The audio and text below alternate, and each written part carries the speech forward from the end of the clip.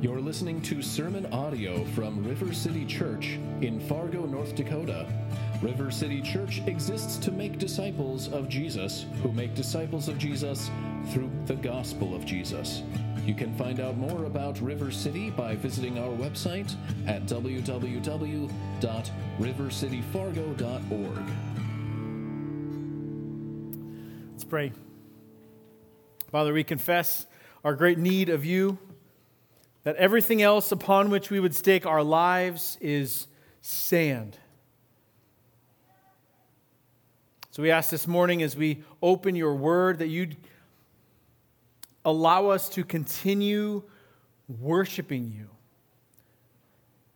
That we wouldn't stop worshiping when we sit down to read or study, but that this would be a continuation of our worship, giving praise and honor and glory to you, our rock and our Redeemer. And that you would, by your Holy Spirit, teach us, instruct us, and fashion us, equipping us for all that we need, all that you will call us to.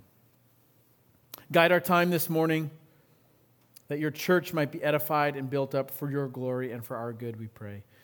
In Jesus' name, amen and amen. Good morning. You can have a seat. I invite you to grab your Bibles and turn to Luke's Gospel, chapter 13.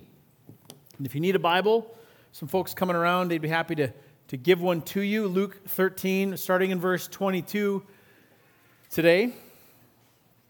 We've been working our way through Luke, following the ministry and teaching of Jesus. We've watched as he's healed men and women of sickness. We've seen as he's freed them from demonic oppression. We've listened as Jesus has called out religious hypocrisy and apathy, and foolishness, and faithless anxiety. We've seen Jesus address all of these things in these last number of chapters, these last number of weeks. Each action that he takes, each word that he says, helping bring into focus a little more of this kingdom of God that he's inaugurating. Jesus said it way at the beginning of his ministry, that the kingdom of God is at hand, meaning it's here. And little by little, we're seeing this kingdom of God as it breaks through, kind of working its way in to the kingdoms of men, taking over. And along the way, Jesus has said some pretty challenging and difficult things. We've read a number of them these last couple of weeks. Jesus has drawn some pretty hard lines in the sand. Some things are a little black and white, that the way of the kingdom of God is not always what the people of God expected it to be. That's where our passage picks up today. Jesus is continuing this journey towards Jerusalem. He's looking at what's in front of him, the cross and what it's going to cost. And he's asked a question while he's journeying along, and he has at least one more hard thing to say. So let's read our passage and we'll jump into our text for today. Luke 13, starting in verse 22. We're going to read all the way to the end of the chapter in verse 35. A little longer text, but we'll get through it all today. I promise you that. Starting in verse 22, hear the word of the Lord this morning. He, Jesus, went on his way through towns and villages, teaching and journeying toward Jerusalem. And someone said to him, "Lord, will those who are saved be few?" And Jesus said to him, "Strive to enter through the narrow door. For many, I tell you, will seek to enter and will not be able. When once the master of the house has risen and shut the door, you begin to stand outside and to knock at the door, saying, 'Lord, open to us.' Then he will answer you, 'I do not know where you come from.' Then you will begin to say, 'We ate and drank in your presence, and you taught in our streets.' But he will say, 'I tell you, I do not know where you come from. Depart from me, all you workers of evil.' And in that place there will be weeping and gnashing of teeth when you see Abraham and Isaac and Jacob and all the prophets in the kingdom of God, but you yourselves cast out. People will come from the east and west and from the north and south and recline at table in the kingdom of God. And behold, some are last who will be first, and some are first who will be last." Verse 31. At that very hour, some Pharisees came to him and said to him, "Get away from here, for Herod wants to kill you." And he said to them, "Go and tell that fox, 'Behold, I cast out demons and perform cures today and tomorrow, and the third day I finish my course. Nevertheless, I must go on my way today and tomorrow and the day following. For it cannot be that a prophet should perish away from Jerusalem. O Jerusalem, Jerusalem, the city that kills the prophets and stones those who are sent to it. How often would I have gathered your children together as a hen gathers her brood under her wings, and you were not willing. Behold, your house is forsaken, and I tell you, you will not see me until you say, Blessed is he who comes in the name of the Lord." This is the word of the Lord for us this morning. Now, along the way, Jesus is interrupted. This is not the first time that someone has just offered a question unsolicited from the crowd. And the question that Jesus has asked is actually a pretty daunting question. If Jesus, all that you've said to this point, if all you've said about the kingdom is true, if time really is short, if we're supposed to be ready, like you've told us, and if we are truly prone to hypocrisy, which you've said, that we must be aware of our own hearts, and if God is indeed patient with us, but at some point that patience ends and we'll stand before him face to face, if it's true that at some point in time we will all stand before you and some will be found to be with you and some will be found to be against you, verse 23, Lord, if all this is true, well, will those who are saved be few? Essentially, the question is being asked, who's going to be saved? This is, I think, the primary question being asked in this text. And even more so is the question I think Jesus works to answer. Who gets into the kingdom? Who will be saved? And as this passage unfolds, I think Jesus gives a foundational gospel answer. And that's this: that all who enter the kingdom through Jesus are welcomed into the kingdom forever. All who enter the kingdom through Jesus are welcomed into the kingdom forever. So all of you who are taking notes this morning, here's how we're going to break down the text. Three things, three aspects to this kingdom. There's the narrow door of the kingdom, the wide table of the kingdom, and the patient plea of the kingdom. The narrow door, the wide table, and the patient plea. First, the narrow door of the kingdom. The question that Jesus has asked, will those who are saved be few? And he offers an interesting response. Jesus' answer is verse 24, strive to enter through the narrow door. That's his answer. Will it be few? Strive to enter through the narrow door. The door to the kingdom, which is Jesus is being asked about, he says is narrow, right? You can picture a narrow door, right? This isn't an airplane hangar. It's a door in a particularly narrow one. Verse 24 continues, for many, I tell you, will seek to enter and will not be able. This is pretty exclusive language coming from Jesus' mouth. Many will seek to enter into the kingdom. Many will seek salvation in the broadest sense. They'll be interested in it. They'll seek to enter the kingdom, but they will not be able to enter. Some will and some will not. And Jesus says, strive to enter through the narrow door. And that word strive, translated for us in our English Bibles, the Greek word from which we get that English word strive, the English word that comes underneath that Greek word is actually the word agony or agonize. Essentially, Jesus' answer is saying, this is not to be taken lightly. It's an important answer that I'm giving you. Agonize, strive to enter through the narrow door. He's low-key answering the question, Lord, will those who are saved be few? Jesus is saying, yes. Yes, Jesus seems to be saying, so take seriously the need to enter through the way provided for you into the kingdom. And take note, the way is narrow. Now, I don't know what you think of when you think of narrow, but let me give you an example, an illustration. Outside of Puebla, Mexico is a city called Cholula. I don't know if anyone's ever been to Cholula. Great little city, right? Amy raises her hands. And it's home to the largest pyramid by volume in the world. It's not in Egypt, it's in Mexico. By volume, not height. The pyramids in Giza are taller. But the largest pyramid by volume is here. And it's pretty much covered half underground. So it's very green all around it. There's lots of just lush trees and plants and grasses. And on the top, there's a 16th century chapel built right on top, because of course there is, right? And but you can actually go and walk through portions that have been excavated. And they warn you right at the beginning when you get your little ticket that be careful, it's narrow in places. It's small in places. Now, we had some missionary friends who lived there for a number of years, and so we visited a few times, and it's not even for those who are slightly nervous about enclosed spaces. Like, there are places where you have to duck down to get through because the roof is, or the pathway is kind of carved like this and then straight down, so you have to duck down, and your shoulders touch both sides, like both, right? Emily, you're too tall. If you're not claustrophobic, you're fine. My wife was pregnant at the time, and so she's like going through some of those, and it's nerve-wracking. It's tight in there, right?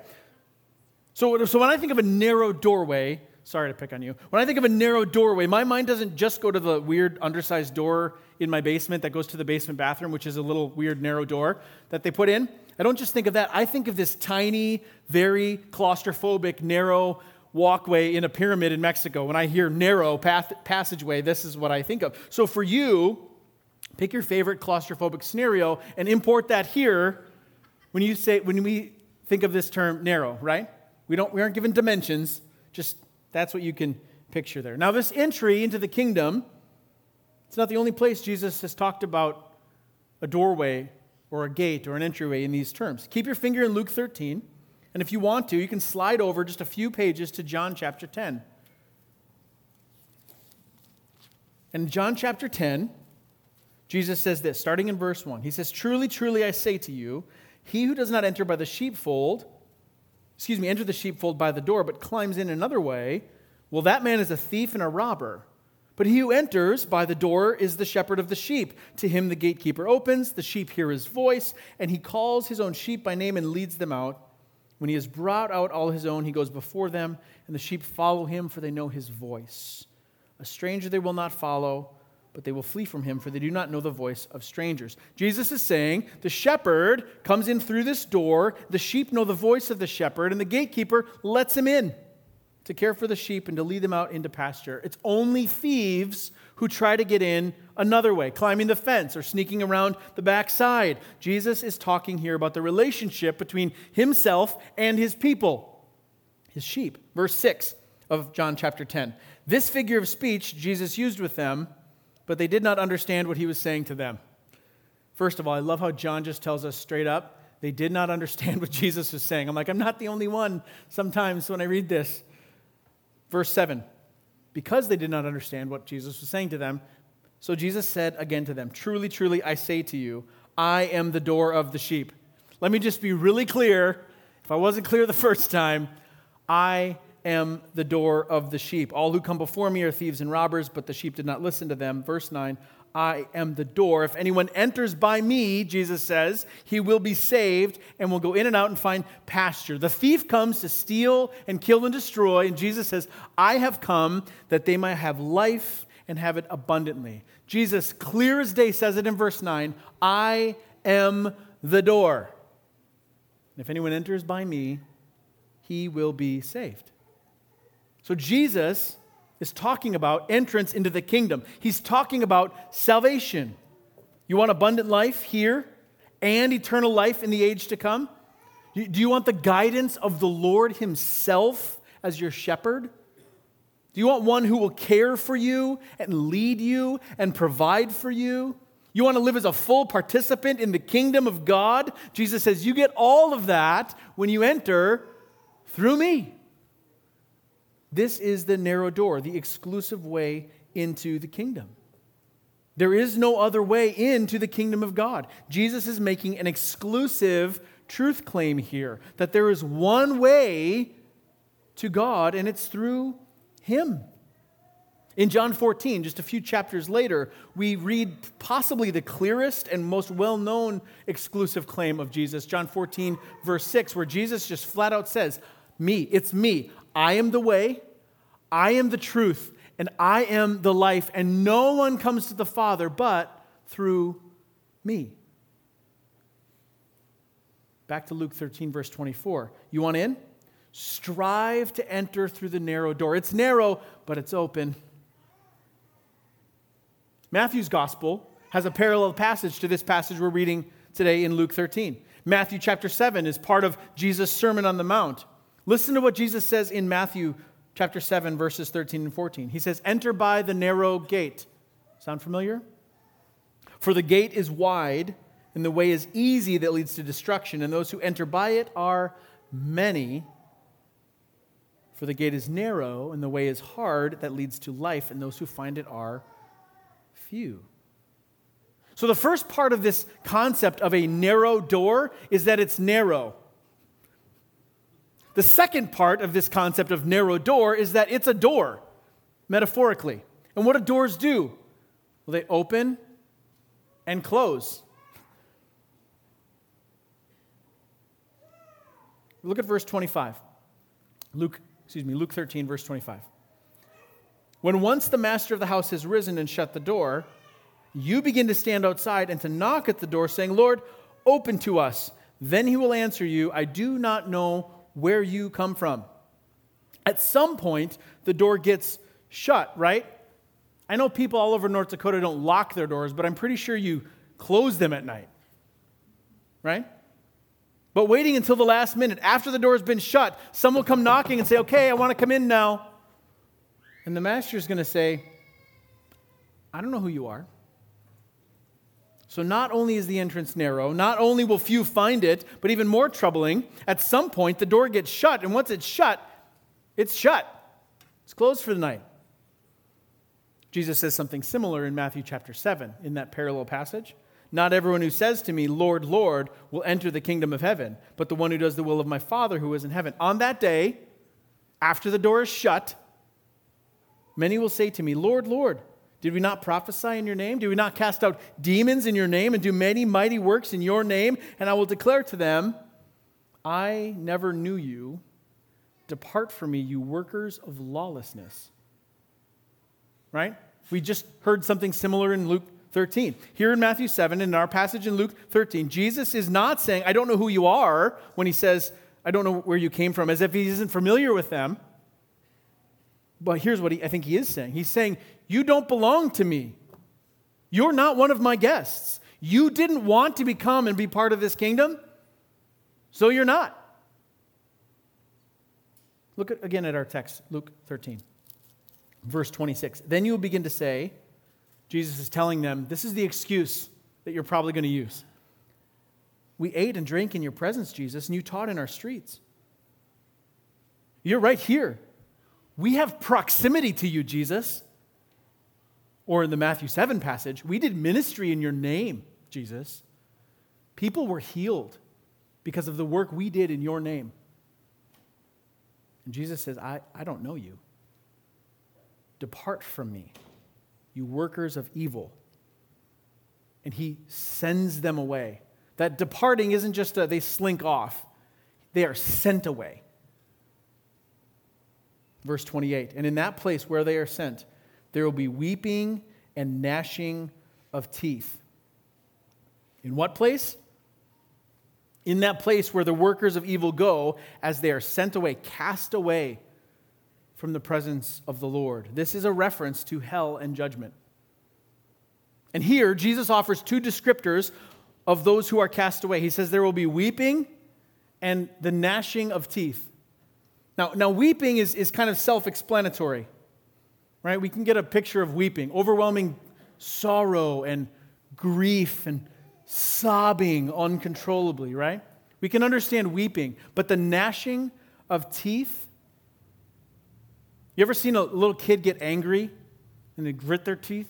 When they slug their sibling or something? Maybe you do that. Maybe it's not just the kids, right? There's a gritting of teeth when you're frustrated. The picture with the gnashing of teeth is almost in overwhelming and uncontrollable rage, not just gritting teeth, gnashing them.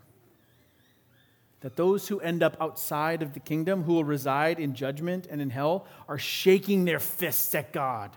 That's the picture. And with Jesus' audience here being primarily Jewish, they see Abraham, Isaac, Jacob, the prophets, right? The fathers of the nation of Israel. They're the embodiment of all the covenant promises of God. We'll get to that here in a second. They and all the prophets whom the people rejected. They will all be eating and drinking in the kingdom, celebrating together in the kingdom. It's a fulfillment of look at what God has done to fulfill all his promises. And you're going to be on the outside looking in. And just as you hated the prophets when they came to you the first time, you're going to hate them and hate all that they've stood for. Just as you assumed that the covenant promises of God were yours, even though you didn't actually keep God's covenant, you will continue to despise the prophets and you will disregard God's covenant even while you suffer under God's righteous judgment. That's the snapshot of hell and judgment that we're given here. Now, I just want to pause on this for just one more thing before we move on. For lots of people, the whole concept of hell and judgment is a touchy subject, right? We don't like the idea of hell. We're uncomfortable talking about it. And while there are some things in Scripture that remain mysterious, there are some things that are clear. And it's actually Jesus who speaks more about hell than he even does about heaven in the Gospels. Most of what we read and know about hell and judgment comes from the mouth of Jesus himself. And while we don't have time this morning to do a deep dive into the doctrine of hell and the doctrine of judgment this morning, we also can't skirt the issue, which is why we're talking about it. Because if Jesus is making an exclusive claim that there is one way to the kingdom, one way to salvation, the implication is that every other way is non-salvation, right? It's judgment. There's not a third option. And the picture here is that those who hear Jesus' invitation to come to the kingdom through him and are received by him, and that there are those who hear the invitation and decide to try to get in their own way, and they're not getting in. C.S. Lewis, in his book, The Great Divorce, references two types of people in the end. I found this really helpful. He says there are only two kinds of people in the end. Those who say to God, "Thy will be done," and those to whom God says in the end, "Thy will be done." All that are in hell choose it. And without that self-choice, there could be no hell. No soul that seriously and constantly desires joy will ever miss it. Those who seek, find. Those who knock, it is opened. I found this remarkably helpful because I think Lewis is right. And this is consistent teaching. This is the consistent teaching of the New Testament and completely compatible with a theological understanding and belief in God's sovereign grace. That in the end, God will give us exactly what we want. So that if we desire Jesus, if there's a desire in you for Jesus, that can only be because grace is at work changing who you are. So if we desire Jesus, then it's only God's grace at work in our hearts that have been transformed, and our desires are now being changed by the loving kindness and mercy of God. This is the picture that Jesus paints. That those who don't want to come in by the narrow door don't come in because they don't want to come in that way. So Jesus says the door to the kingdom is narrow. But once through the door, the kingdom of God is vast and expansive, and the table at which God's people recline with him is wide and welcoming. And that's our second point this morning. The door to the kingdom is narrow, but the table in the kingdom is wide. This point is short, but I think it's important. I don't want to miss it. Jesus references Abraham and Isaac and Jacob and the prophets, all these covenant promises of God. And these people represent that, essentially saying all the promises of life and abundance and blessing, that you'll be my people and I will be your God, that you'll have a place to dwell and live with me forever, are embodied here as a fulfillment of God's promises. All that will come to fruition in the kingdom of God, Jesus is saying, I'm inaugurating all of that. Verse 29, and people will come from east and west and from north and south and recline at table in the kingdom of God. This is not just a regular average meal. Recline at table is a celebration. It's a picture, a foreshadowing of the marriage feast of the Lamb that we read about in Revelation. At the end of all time, when all of God's enemies are put away and done with, and his people sit with him and live with him. It's the place where women and men from every tribe and tongue and language and people will be gathered around the throne and will worship God forever in glory. So that even though the entrance into the kingdom is narrow, the invitation is broad and is open to all who have ears to hear and all who respond to the call of repentance and faith. And so part of what makes this so jarring for the people who are listening, mostly Jewish audience, is they're still coming around to the idea that God's people aren't only ethnically Jewish. Jesus said it in John 10, verse 16, I have other sheep that are not yet part of this fold. I must bring them in also, and they will listen to my voice, so that there will be one flock, one shepherd. Right? One Jesus, one shepherd, one kingdom, one flock, many sheep, big table. Luke 13, verse 30. Some are last who will be first, and some are first who will be last. Some of the ones in the kingdom you don't expect. And they'll be the treasured guests. And some who you think are the best of the best, they'll sit at the kids' table. Now, I don't think there's actually a kids' table in the kingdom. I think it is one big banquet table, but his bride will dine together with their king. The picture here is this, that there will be a day when believers in Christ Jesus will receive a great and full reward. The master will call all of his people together and will give to every single one an unfading crown of glory. And the cups at their spots at the table will be filled to overflowing forever and ever. And this is open to everyone who enters through the narrow door of Jesus. So we must be clear on the narrow and exclusive claims of Jesus as the only way into the kingdom, and we must be clear on the broad invitation and welcome of the gospel to all who would repent and trust in Jesus by faith. And this is the two-sided coin to our message, right? Our gospel message, and this was Jesus' message, which is the third and final point this morning. The patient plea of the kingdom. Look at verse 31. At that very hour, some Pharisees came and said to Jesus, "Get away from here, for Herod wants to kill you."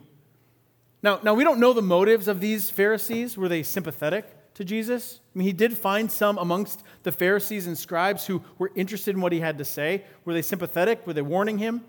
Were they just mouthpieces of Herod trying to threaten him?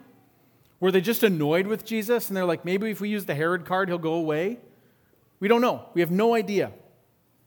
We do know how Jesus responds. Verse 32, he says to them, "Go and tell that fox, behold, I cast out demons and perform cures today and tomorrow, and the third day I finish my course."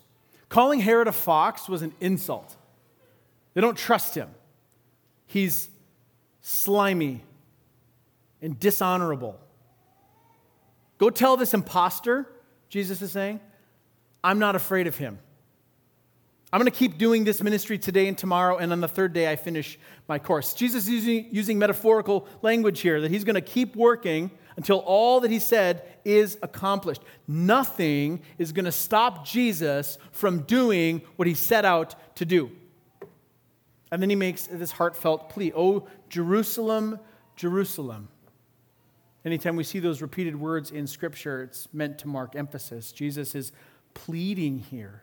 "O Jerusalem, the city that kills the prophets." Every time God sent you a prophet to warn you, You murdered them. You ignored them. You refused to listen. Jesus continues, how often I would have gathered your children together as a hen gathers her brood under her wings. I'm a city kid. I don't know a lot about chickens, but even I understand this illustration, right? Little chicks running around, needing care, needing shelter, would be lost and in danger of being snatched up, maybe even by a fox. Jesus says, my arms are open to you, and you were not willing. You didn't want what I was offering. You were fine on your own. But now your house is forsaken. And then Jesus closes. He says, I tell you, you will not see me until you say, blessed is he who comes in the name of the Lord. Now, Luke takes this passage chronologically and puts it here before Jesus has entered Jerusalem, where people will lay down palm branches and cry, Hosanna to the Son of David, blessed is he who comes in the name of the Lord. Chronologically, this section probably actually happened later. Matthew has it after he's already entered Jerusalem. So what I think Jesus is saying here is, you're not going to see me, like you're not going to receive me, actually receive me, until you receive me as the prophet that I've been sent as. You won't truly see me if you fail to receive me. And so here Jesus carries out this passionate and purposeful mission and makes this plea with any who will listen. It's me, he says. You're looking for me. So, what do we do with this? Here's some things I think you and I can take away from this passage and its context and apply it to ourselves and our life together as a local church. What we believe about the kingdom of God will show itself in the way we talk about the kingdom and in the way we live. What we believe about how the kingdom works will show itself in how we talk about the kingdom and how we live. So a couple questions for us. Is our patient plea the same as Jesus? Does our gospel communicate both a narrow door and a wide table? When we think about sharing the gospel with others, does our message make clear both the exclusive claims of Jesus as the only way into the kingdom, as it says in Acts chapter 4, that salvation is found in no one else, that there is no other name under heaven in which we can be saved? Or because we don't want to offend, do we shy away from language that sounds, well, so exclusive?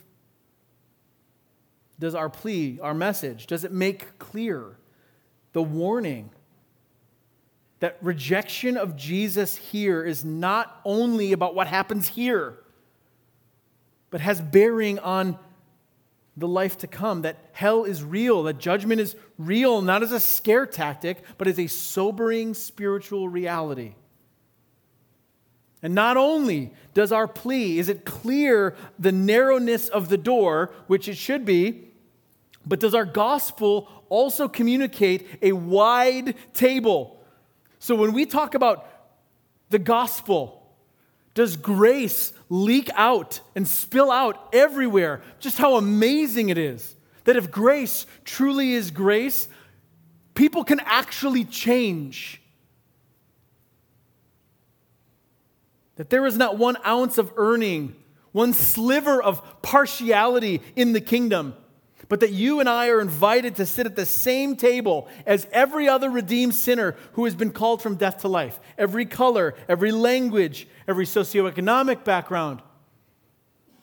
No matter our past, no matter our history or the record of our lives, that all those who call upon the name of Jesus shall be saved. And that we will feast together in the house of the Lord with restored hearts and weep no more together. Does our gospel have that chunk of message? The great Baptist preacher Charles Spurgeon said it this way. I really appreciated this. If sinners be damned, at least let them leap to hell over our dead bodies. And if they should perish, let them perish with our arms wrapped about their knees, imploring them to stay. If hell must be filled, let it be filled in the teeth of our exertions, and let not one go unwarned and unprayed for. I pray our gospel, our message, lacks neither the narrowness of the door nor the bigness of the table. That's the first thing. Second, do we actually believe that Jesus is still at work to finish his course? In one sense, he has accomplished all he came to accomplish by dying on the cross to take our sin, bury it in the grave, and rise again to glorious and eternal life that we might have life. So when he said it is finished, he accomplished what he set out to do. And then when he rose again, he commissioned his church to spread that gospel. Do we believe that what Jesus says in Matthew 16, that he is going to build his church and that the gates of hell will not prevail against it? Do we believe that Jesus' words still apply through his disciples? That he will accomplish all of his purposes? That he is saying through his church, you can't stop me. Where's our tendency to just bunker up, right? I mean, the culture has just gone to pot, and it seems to be getting worse, so we just tend to hole up and just going to wait it out. Just going to bunker up. We have food, water, ammo, we're good. Right? Rather than being proactive. Because the kingdom of God is not static. It's active, it advances, it expands. So what does it look like to be on the offensive against the works of Satan in the kingdom of darkness? There's a map here on the wall. Little red houses on it. Each house represents a community group. Little gospel outposts in our city, right? There's a lot of white space on that map. Each little block of white space represents houses and businesses, people in our city where God has placed us. I don't know if you've thought about this before, but where you live and where you work, God has placed you there on purpose as a little outpost of the gospel. I have a map. I actually have two maps of the upper Midwest sitting above my desk on the wall that I just printed off on the printer because printers do that.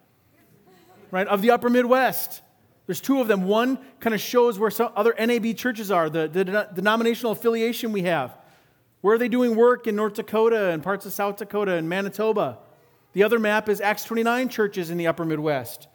Where are the places we're partnered with and all the spaces in between representing people who live in those places. So what does it look like for us as we gather together in community groups? As we multiply churches in our area, in our region? What might God be doing in and through us? Do we believe that Jesus is building his church? And if so, how does he want to do that through us? Where we live, where we buy houses, the neighbors we have, the jobs we take, not just because the pay is better, but because there's kingdom implications for this. As my friend, Pastor Steve Treichler says, so that we can go into the kingdom of darkness and trash the joint. Right? See, God is calling us, friends, to clarity and boldness to proclaim this message.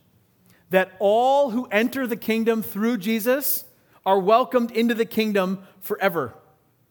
So let us be the kind of people that proclaim that and live in light of that so that even more might enter into the kingdom through the narrow and wide open arms of Jesus. Would you pray with me?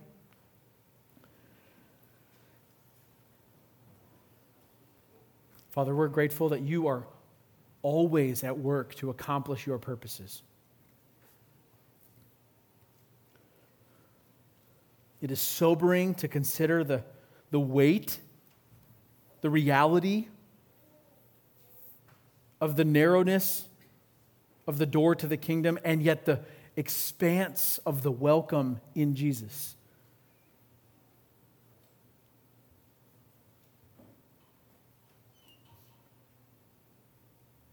Father, for any of us this morning